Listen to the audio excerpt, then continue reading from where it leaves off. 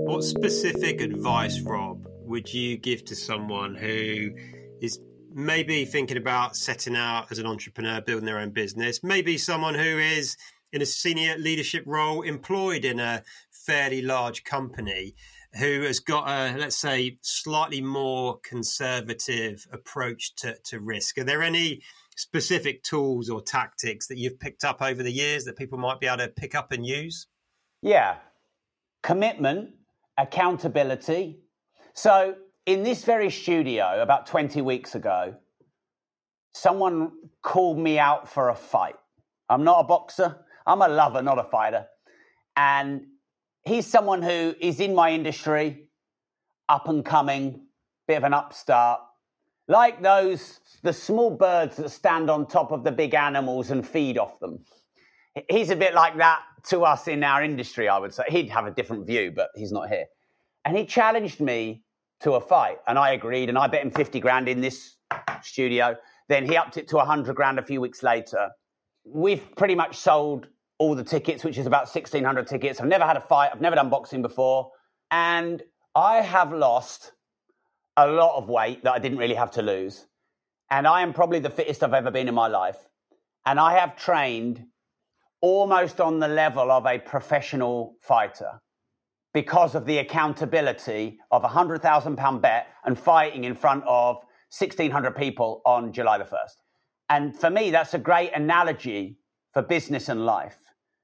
Like, if I just wanted to get fit by July the 1st with no accountability, no public humiliation and shame, no bet, no bragging rights, nothing, well, what I would have done is what I've done for the last 20 weeks before this 20 weeks, which is 3 times a week and just eat.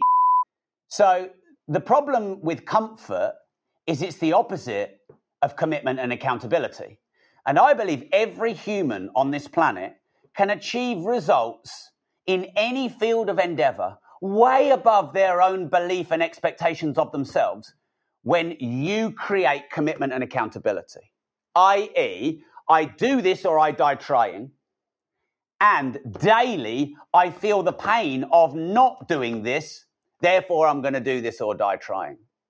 And I train twice a day and I don't feel like it. And I get in the ice bath at 2 degrees and I don't feel like it. And I have to deal with the lawyers and this other fighter and all the public selling of the fight and I don't feel like it. But I do it. So paradoxically, those people who are comfortable, you need to find a way to get rid of that comfort and find discomfort. And the problem is a nice 60 grand a year job or a nice mid to senior level role, you know, with some pension in the future. You got a mortgage, a couple of car loans, a couple of kids.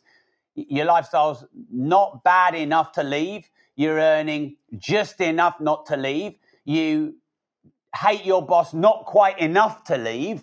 All these things create the illusion of comfort. But actually, it's an illusion. And comfort comes after discomfort. So I was 50 grand in debt. My dad had a nervous breakdown in his pub.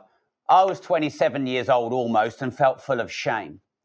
And my dad's breakdown and shame and 50 grand's worth of debt is good commitment and accountability to start a business. But I waited for that event to happen before I basically did what I knew I always wanted to do. So anyone listening, don't wait for external commitment because you get diagnosed with an illness or you get fired or some external event like a lockdown happens. You've got to create that yourself. Because once you've got commitment and accountability, then all you need is a business model that works and persistence to see it through to completion.